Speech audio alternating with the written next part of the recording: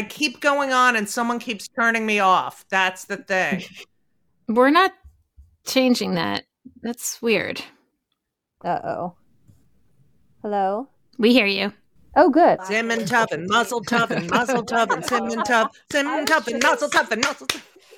Well, I think we should just start and hope for the best. I don't want to delay and then end up not having.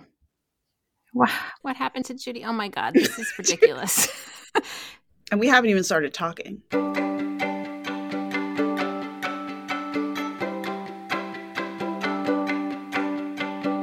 Welcome to Can We Talk, the podcast of the Jewish Women's Archive, where gender, history, and Jewish culture meet, and where things get a little chaotic when 4 Jewish women podcasters enter a Zoom room. Here at Can We Talk, we're podcast junkies, and we especially like shows that feature Jewish women's voices. So we decided to bring together some of our favorite Jewish women in podcasting to talk shop. My name is Stephanie Butnick. I am one of the hosts of the podcast Unorthodox, which is produced by Tablet Magazine. I'm also the director of Tablet Studios, which is the podcast network of Tablet Magazine, which brings you all sorts of smart, interesting, fun Jewish audio content. Hi, I'm Judy Gold. I am a comedian extraordinaire. I host the podcast Kill Me Now with Judy Gold. And I recently wrote a book about free speech from the perspective of a comedian called Yes, I Can Say That. When they come for the comedians, we're all in trouble, which is coming to life as an off-Broadway show called Yes, I Can Say That. Hey, I'm Emily Bazelon. I'm one of 3 co-hosts of Slate Political Gabfest, which is a podcast that has been going on longer than any of us really remember. And I'm also a staff writer at the New York Times Magazine.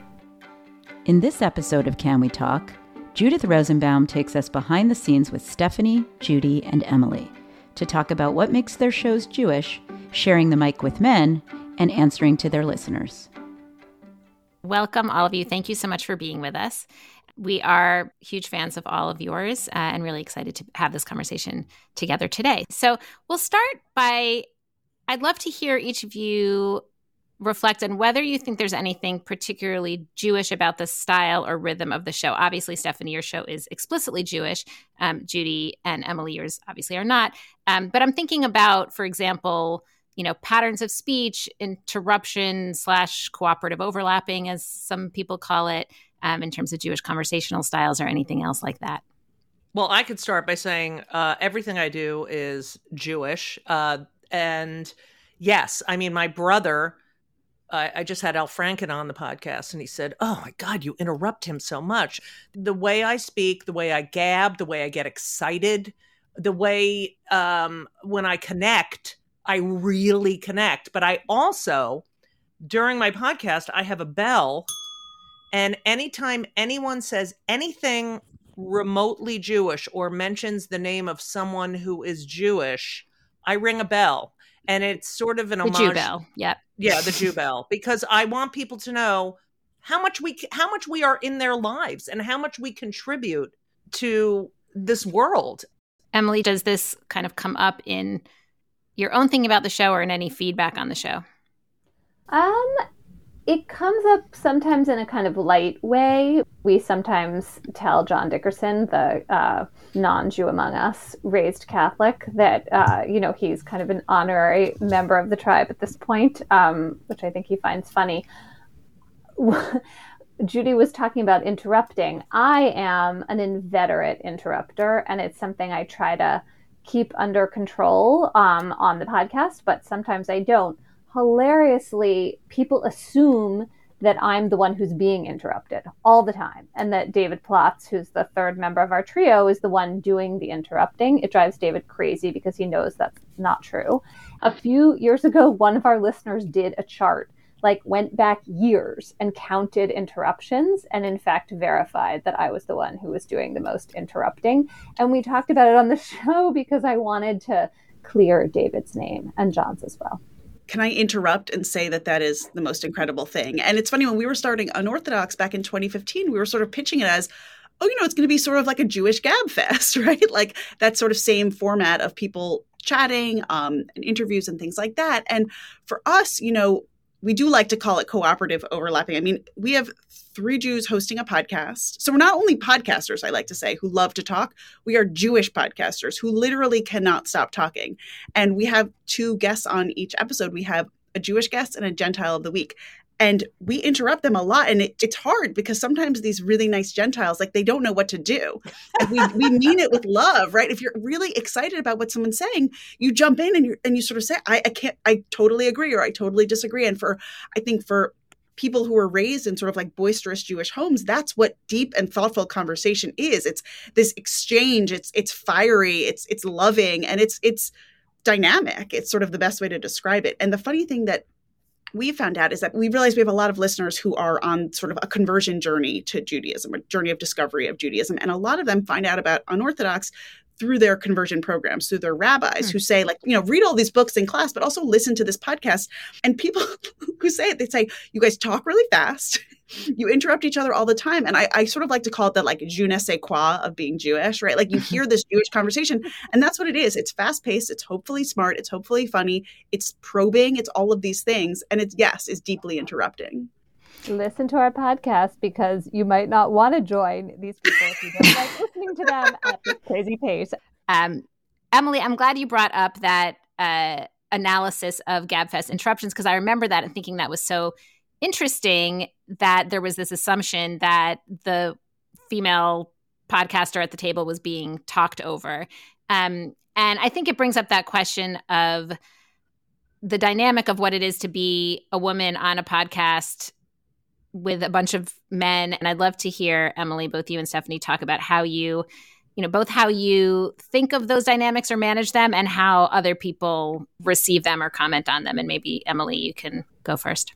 Sure. I mean, I don't think about it very much. And I think I have the luxury of not thinking about it because David and John and I have done this for a long time. I feel completely comfortable with them, and they've always been, I mean, to say that I feel respected feels a little silly. Like, they're my good friends. I'm an equal in the conversation. I get to take it for granted.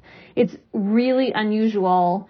Once in a while when we have a guest, I feel a tiny bit less that way, but like, really, it's not an issue for me. And I do notice in the world, I mean, as you all know, one thing about podcasts is that when people listen to them, you're in their ears. It's very intimate. They have this relationship with you, which is lovely.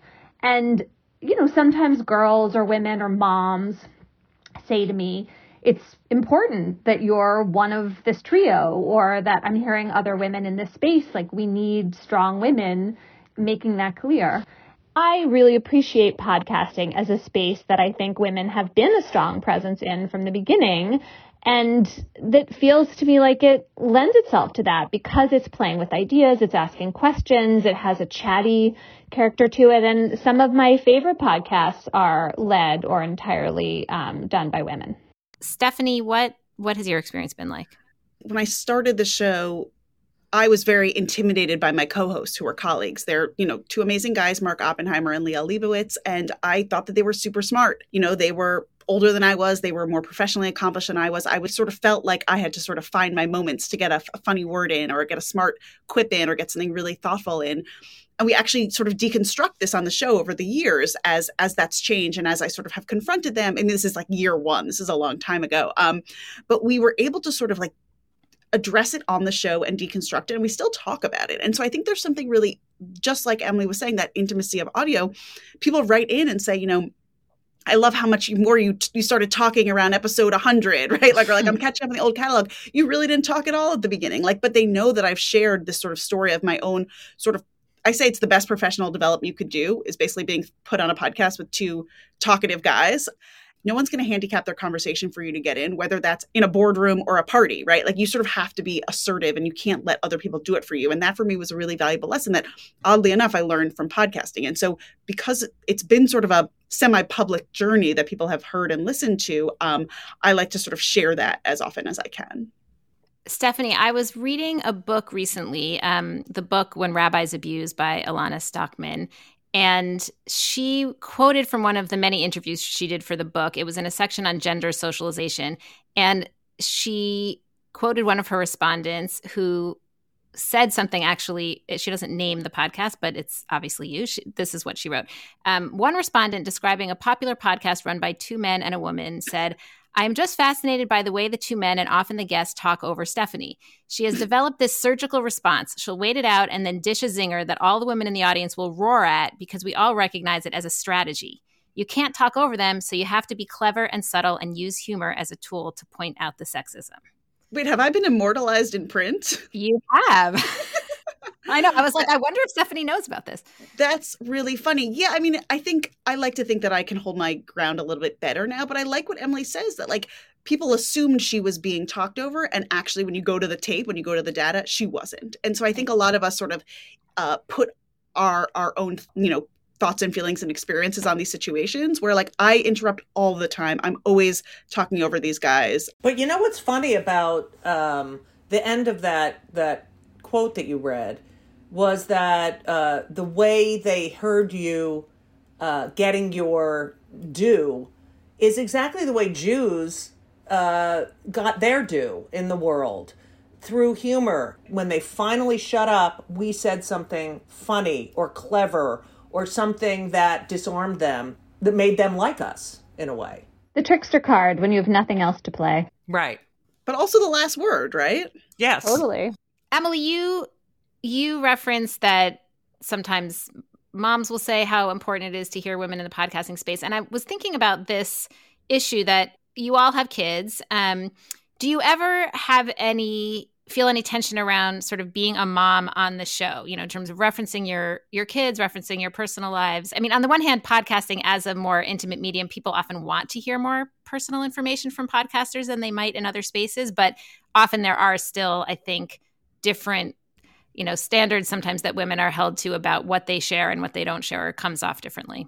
Yeah, it turns out I'm a chronic oversharer on this podcast. And I found that, one of the things our listeners really connect with is when we share our own struggles. Like, for example, I once mentioned I didn't have a mezuzah on my door, and people wrote in very angrily. This was years ago. Don't worry. It's been resolved. But I just said it. And I was like, oh, I'm a millennial. I don't want anyone to know anything about me. And then I was like, wait. Got all these letters, people saying like, you live in New York City, you host a Jewish podcast. If you can't have a mezuzah, then what's going to happen to the rest of us? Like, you need to do it. So anyway, turns out I moved apartments and there was an ugly mezuzah on the door. And I was like, this does not end like this. So I put up my own. But I realized that people really connected to hearing a person like this discomfort. Like, how do we deal with our Judaism in our own lives? And so I realized with that people want to sort of know a little bit more. And so as I became pregnant a few years ago, I wanted to sort of explore the Jewish side of all this stuff. I wanted to know, we did a whole episode, like, what's the deal with Jewish superstition around pregnancy? Like, this is something that a lot of people experience. Let's actually dig into it. And I sort of wanted to put on my like journalist hat and say, first of all, as a way to try to understand what was happening to me. Of course, I ended up getting induced before the episode. The whole thing got messed up because I was like trying to be a journalist, and turns out, what is it? Woman plans, God laughs. And so the episode came out while I was in the hospital. So I've been trying to sort of share my early journey to motherhood. I have an 18-month-old daughter now. And these questions have come up all the time, right? Like, even what preschool am I going to send her to? I found that I'm sort of reconsidering my own Jewish identity and engagement in this new context of having a child. And so I'm trying to sort of help my listeners understand these things in a new or different way. I have had to deal with this issue because I'm a stand-up comic. And I mean, stand-up is mostly biographical, a lot of it. My kids are 26 and 21. And I'm a gay mother. So I felt it was really important for me to speak out, especially using my comedy. I came out because I had a child. In 96. And now I feel like being a gay parent is something I need to talk about because, we have struggles that other people don't, things that we think about that other people don't. And especially when I'm interviewing someone on my podcast and we're talking about family, I think it's really important to hear about these experiences and how people navigate the world as parents. But I do respect I always ask them first at this point, can I talk about this? Can I talk about that?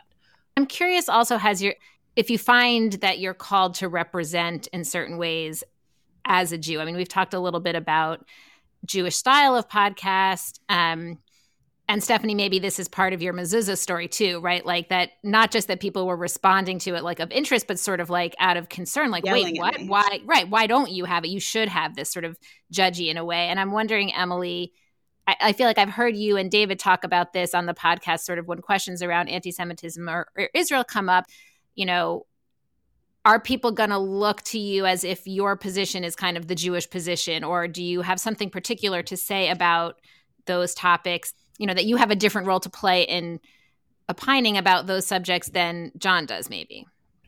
Yeah, for sure. I mean, I think in that way that when you're part of a group and your group is the focus of the discussion, you couch things differently. Maybe you feel protective, or maybe you want to explain something. Maybe you want to be super not defensive. So I definitely am aware of that. I think one thing that's been especially hard for me is that I don't know what to say or do about the state of Israel right now. It used to be that was, there were like a set of questions that you could talk about that didn't feel like total doom. It was always complicated, but I feel much more wary of talking about Israel now because I feel so sorrowful and uncertain about the future of the state of Israel, but also the future of the Palestinian people and the way that, Bibi Netanyahu's new government is behaving. That has been really distressing. And, I think we've just basically done more avoiding of that topic as a result. I understand why you wouldn't want to talk about it, but I have been talking about it on stage in the clubs, and I've also been, talking about it on my podcast. I feel obligated, and I think it's because I had to speak out about being gay. And I think a lot of comics do, speak truth to power, but they want to talk about these subversive and difficult topics.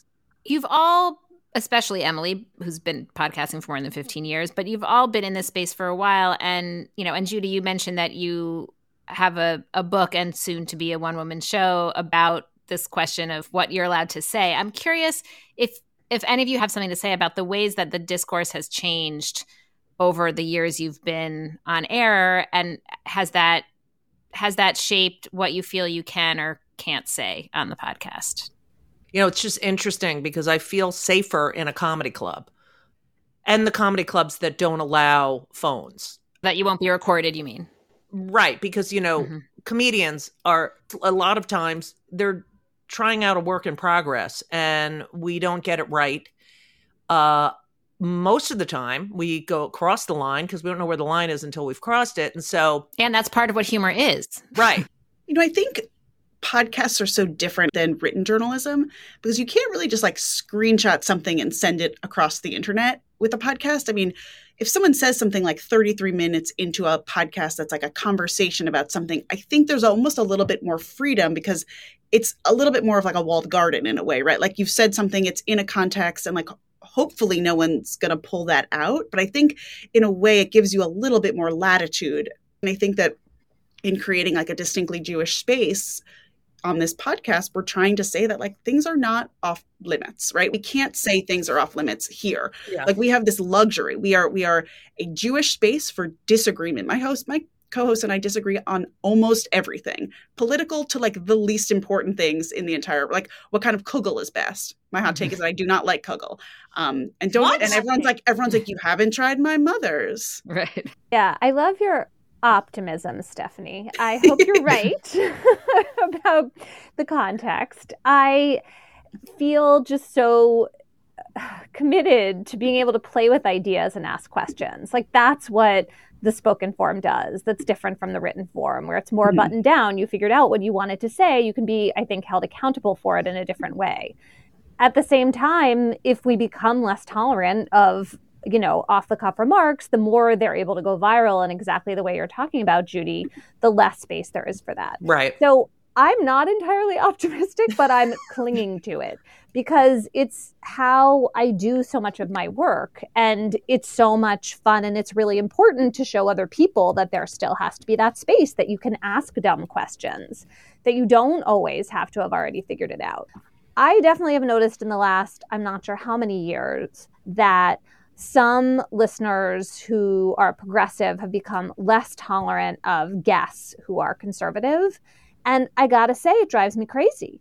I mean, our show is not a show we're going for ideological balance by any means, but sometimes we want to have someone come in and mix it up. And we get just furious complaints about that in a way that I think is super close-minded and not going to work, because there are just a lot of people who don't share a progressive viewpoint, and you should be able to hear it. It's funny because we want to have it both ways in a lot of ways, right? We want our listeners to be very dedicated to these shows. We want them to listen. We want them to donate. We want them to, post. We want them to do all these things. We're mission driven. We want them to be connected to us. We want to feel like we are some accessible portal into Judaism for them. But then on the same time, they also hold us to account in many ways. And so if we say something that is wrong, right? If we get something wrong, they'll write in, right? They're Jews. They'll write in and tell us. If we say something that they think is, incorrect, they'll write in to correct us. And sometimes that can be really fruitful, right? Sometimes it sparks all sorts of conversations. When Mark says Jews don't camp, people got really mad about that. And they were like, I'm part of the Jewish camping society, or Jews don't play hockey. There are a lot of Jews who play hockey, right? Yeah, you guys know, yeah. My son goes to school in Quebec because he plays hockey. I know. I've seen on Facebook, and it's so people get really riled up about that stuff. So I think that there's fun ways to engage with disagreement, but I also think we're starting to see that people do feel like some things are beyond the pale in ways, and I want to be addressing that head on. I like ending on a note of appreciation for listeners, because they're really amazing so much of the time, and we wouldn't be able to get to do this without them. I'm so grateful that people want to listen. Yeah, absolutely. Yeah. And we chose all of you because we love to listen to you. And there's also always the conversations that you feel like you're in conversation with, whether or not those people know that you're talking to them in your head. So thank you for being part of that. I loved talking with all of you. It's super nice to meet you. You too. So nice meeting you. Bye. That was Emily Bazelon from Slate's Political Gabfest, Stephanie Butnick from Unorthodox, and Judy Gold from Kill Me Now. Judy's one-woman show, Yes, I Can Say That, runs until April 16th in New York City. Thank you for joining us for Can We Talk, the podcast of the Jewish Women's Archive. Our team includes Nahani Rouse and Judith Rosenbaum. Our theme music is by Girls in Trouble. You can listen to Can We Talk at jwa.org/canwetalk or wherever you get your podcasts. Please help us spread the word by leaving us a rating and review in your favorite podcast app, and share your feedback about the podcast with us at jwa.org/podcast survey. I'm Jen Richler. Until next time.